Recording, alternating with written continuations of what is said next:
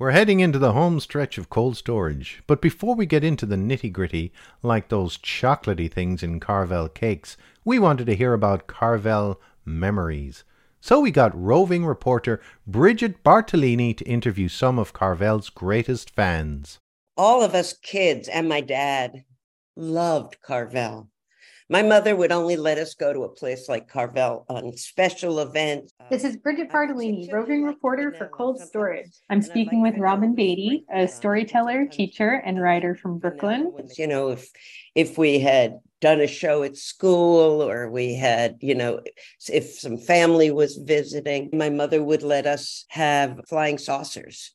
Those were so cool. And, they were so much better than ice cream sandwiches. And honestly, I didn't know why we couldn't come there more often, because it felt like when you go to Carvel, in my family, it was a party. After we started driving, Carvel was one of our places to just go and sort of hang out outside and gossip. That's what I remember. And we would just stand underneath the eaves. And if they chased us away, we'd go sit in our car in the parking lot. Would you hang out inside the Carvel too? No, it wasn't big enough. It wasn't big enough for that.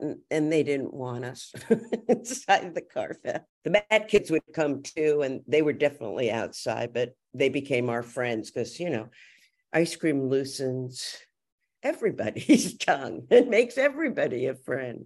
I'm Paul Finnegan, and this is Cold Storage.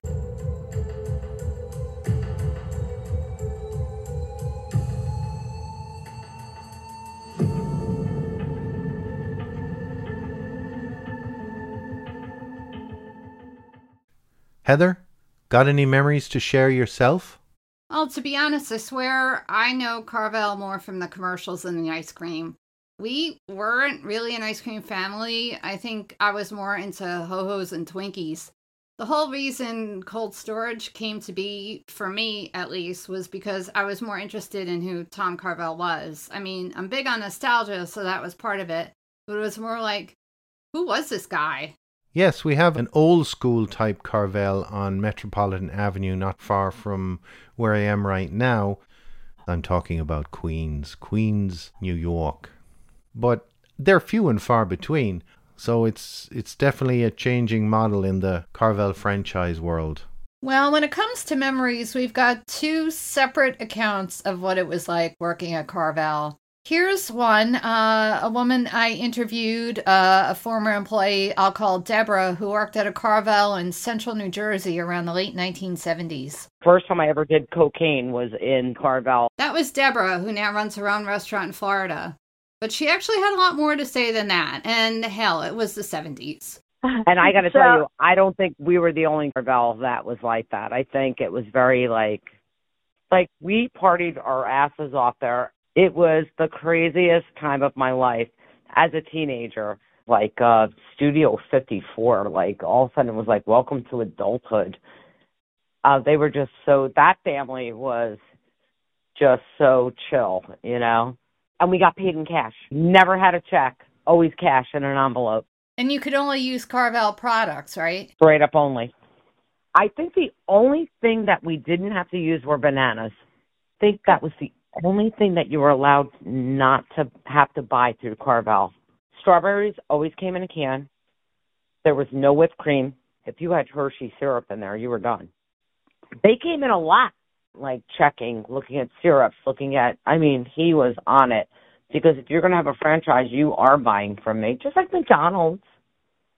You're not buying lettuce from Publix or ShopRite or, you're buying our lettuce. They were very committed to Tom Carvel.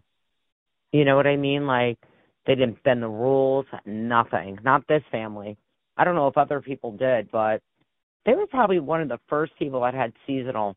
They had pumpkin ice cream and what's that liquid, that eggnog. Eggnog, it would show up in October. And I do remember buy one, get one free Wednesday. I think it still goes on. I go to a produce store that's next door to Carvel, and it says, buy one, get one free Wednesday. Oh, today's Wednesday. Go get one. What am I doing here? They were some of the funnest days of my life. I would never give that up. I feel like I grew up so much there.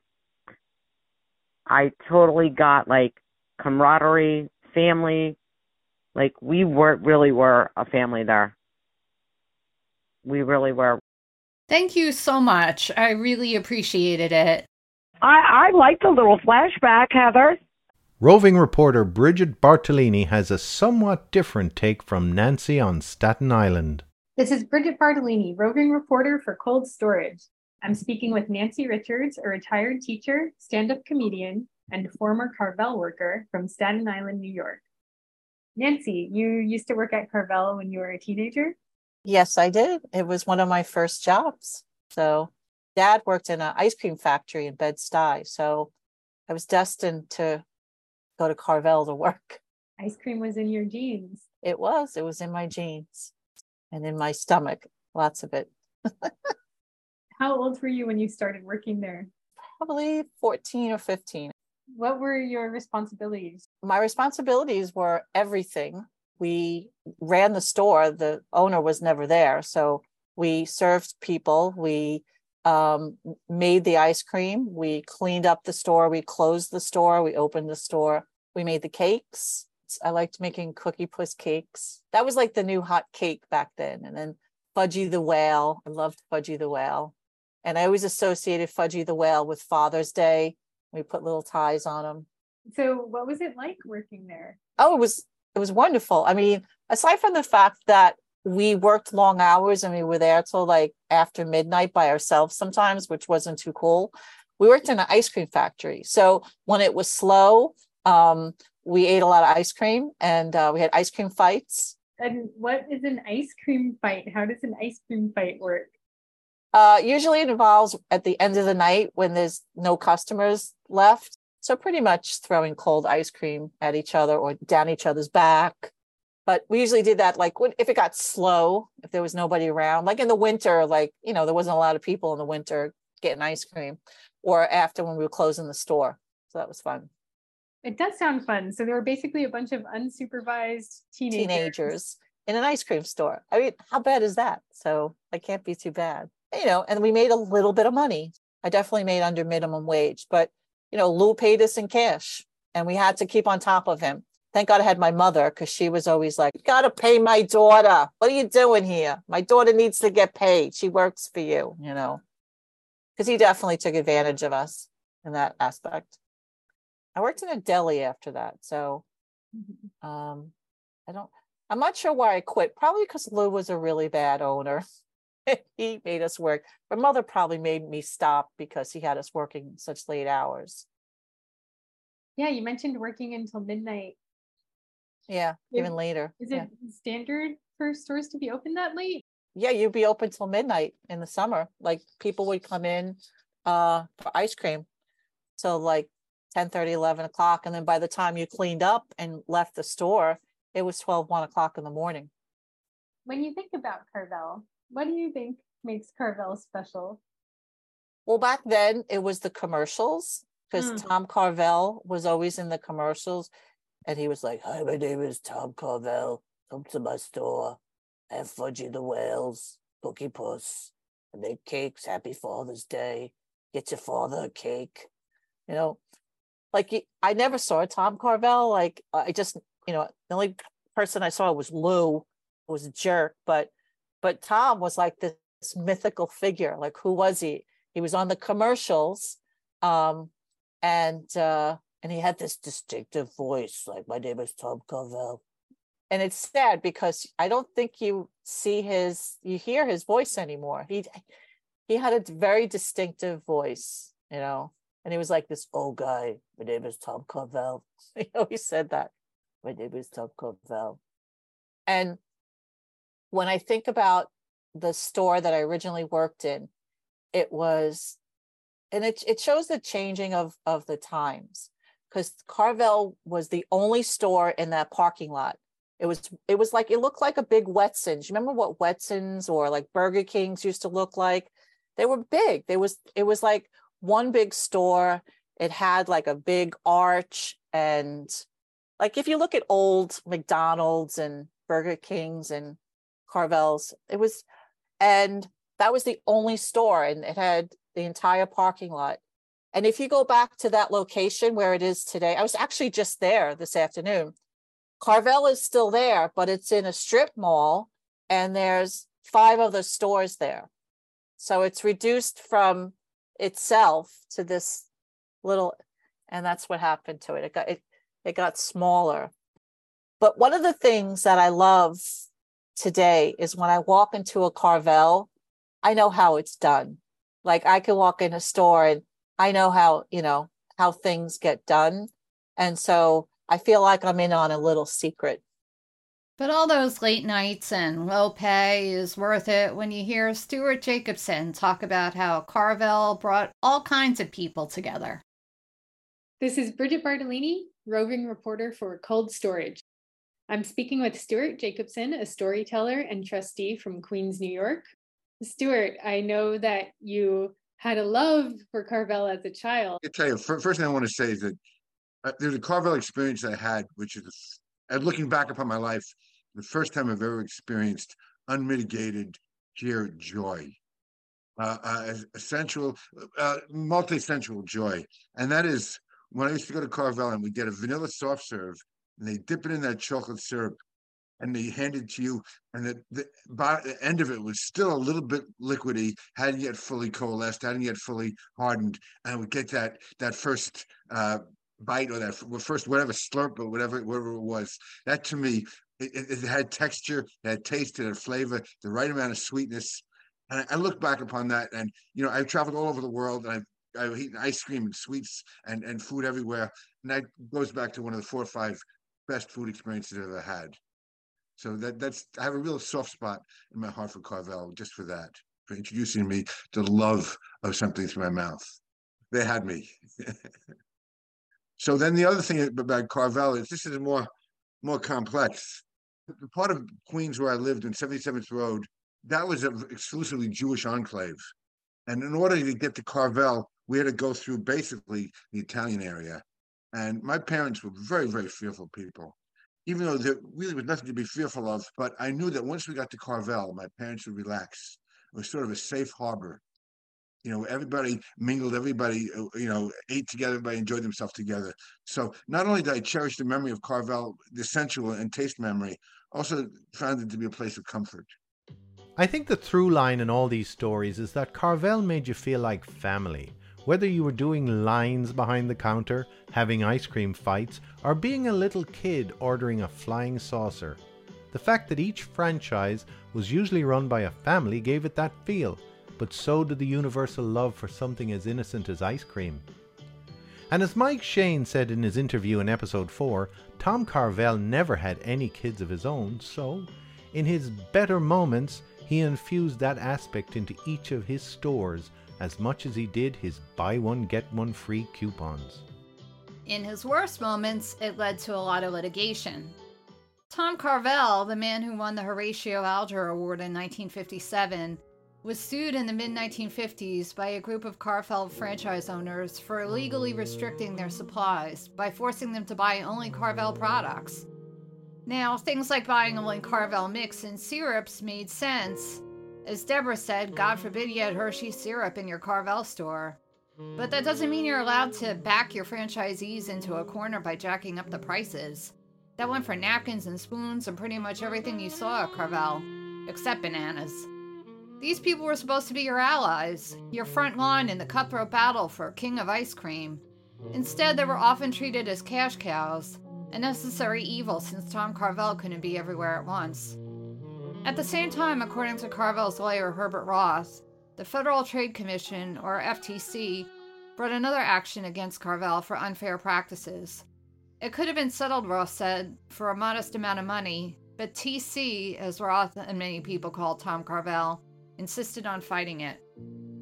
Carvel won that lawsuit, as well as a $10.5 million judgment from the plaintiff's lawyer Louis Greenfield, a former FTC employee who then ran his own legal practice and who, Carvel said, provoked the lawsuits.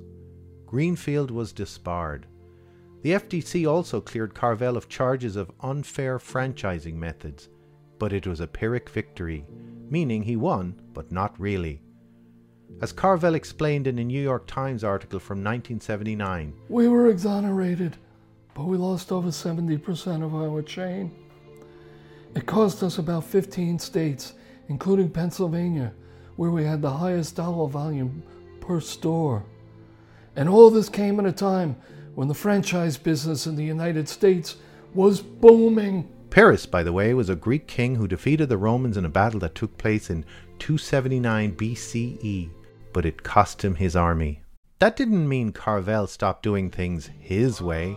According to Frank Hubner, Carvel's executive vice president, the FDA ruled that if Carvel was going to insist on selling all its ingredients to its franchisees, it had to be responsible for creating those ingredients. So the company bought a 600-acre dairy farm in Pine Plains, New York, about 100 miles north of New York City. When the FDA didn't press them to follow through, Tom decided to build a golf course on the property and develop home sites around the course and created a tournament. This dairy farm became a Carvel estate, a second home for Tom and Agnes, and also the perennially under construction All-American Sports City, which Carvel viewed as a kind of Disney World with an emphasis on sports, particularly golf. His dream wasn't to make an ice cream paradise, it was to be part of a PGA tour.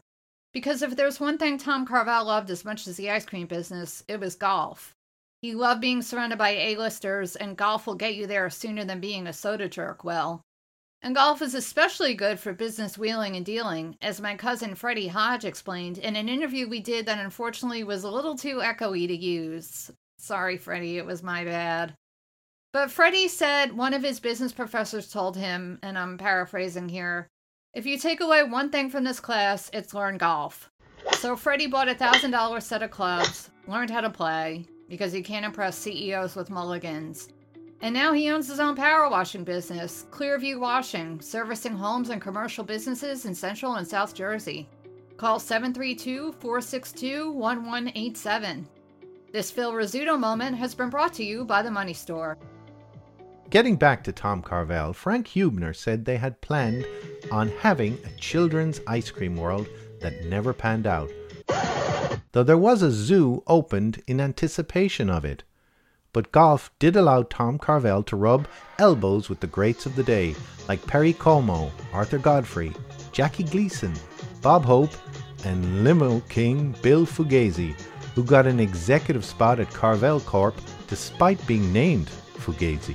But there was more trouble in paradise. In August 1979, New York State Attorney General Robert Abrams' office brought an antitrust suit against Carvel, charging it with forcing its 400 franchisees in New York to follow certain advertising and purchasing policies, saying the company employed fear, threat, harassment, extortion, coercion, and repressive measures, as well as fraud, fraudulent concealment, misrepresentation, and deceit. If any of our franchises know where we can buy supplies and toppings and syrups that meet our standards at a lower price, just let us know and we'll buy them.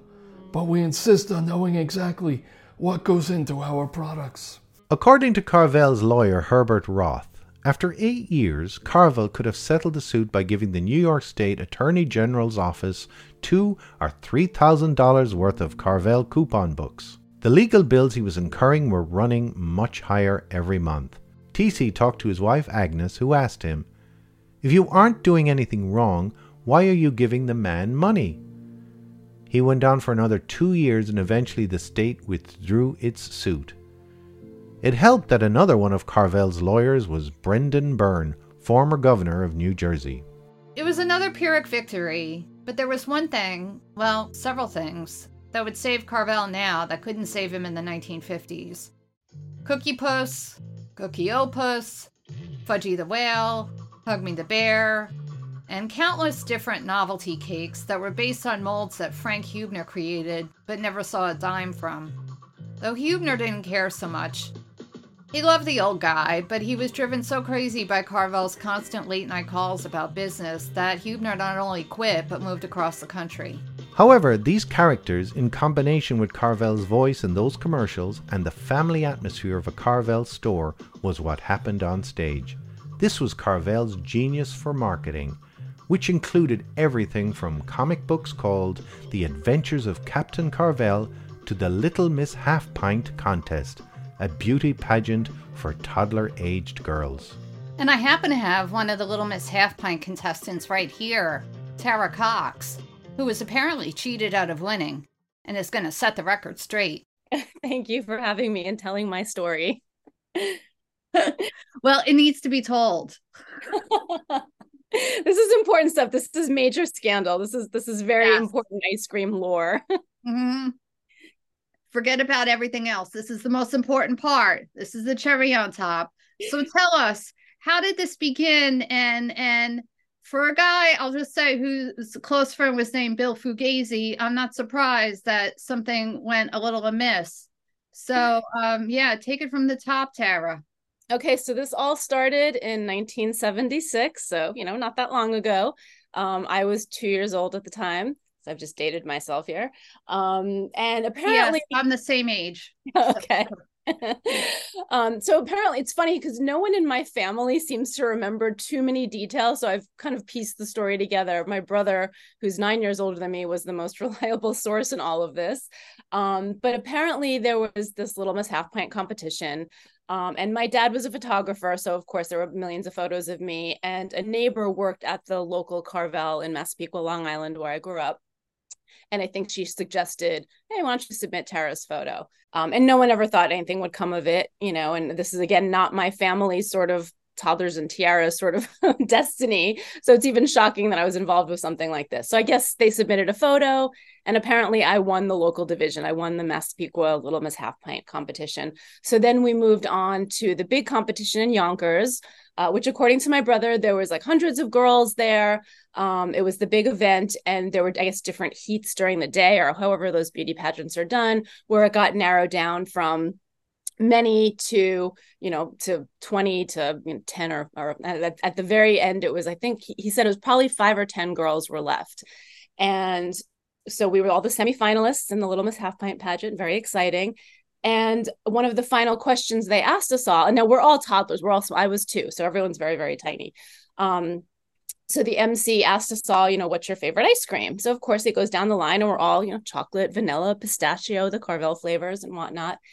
And one of the girls hesitated when it was her time to answer. And apparently the MC bent down in her ear, she smiled, and then she replied to what her favorite ice cream was, Carvel.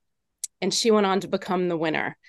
So apparently this was scandal. My grandfather got very upset and was running around saying that the whole thing was fixed, and the other audience members were agreeing with him. And apparently a whole hubbub ensued from that point on. And my dad was mortified at my grandfather, and my brother was like, but Pop was right. But it was crazy. So again, this is the recollections of my brother when he was 11.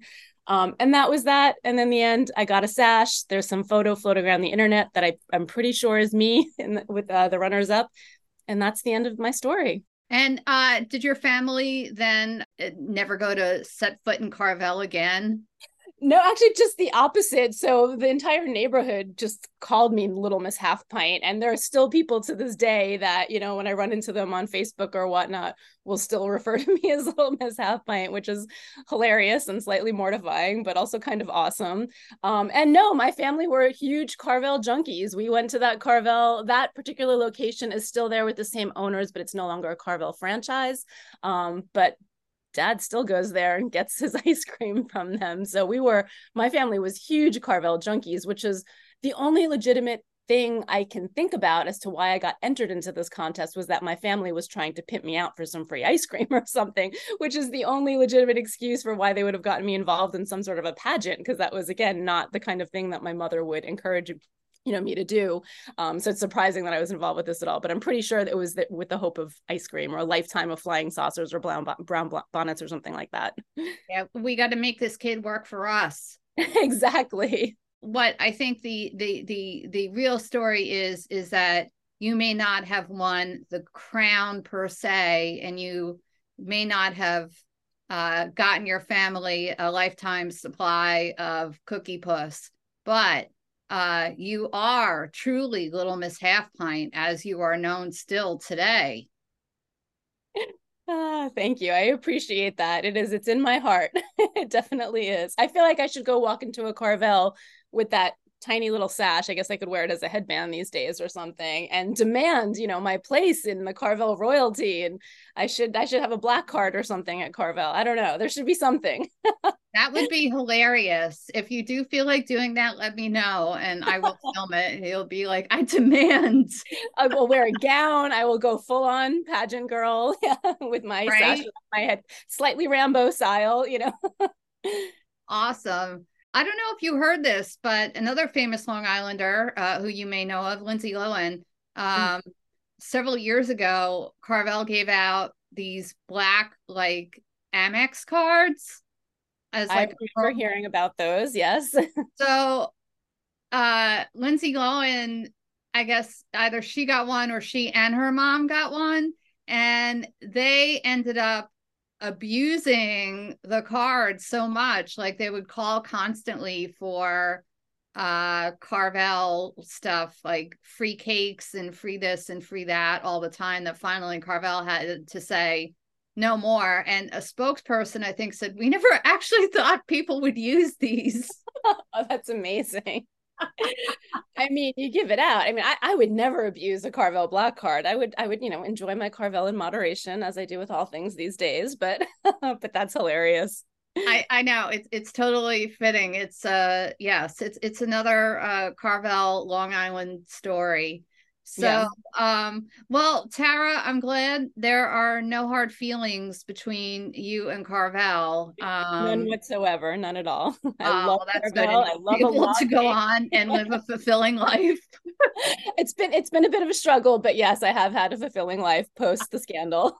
It's such a funny story, and it really does hold a special place in my heart. And I love that I still have the sash. And it just cracks me up. And I'm a huge fan of Carvel. I always will be. So.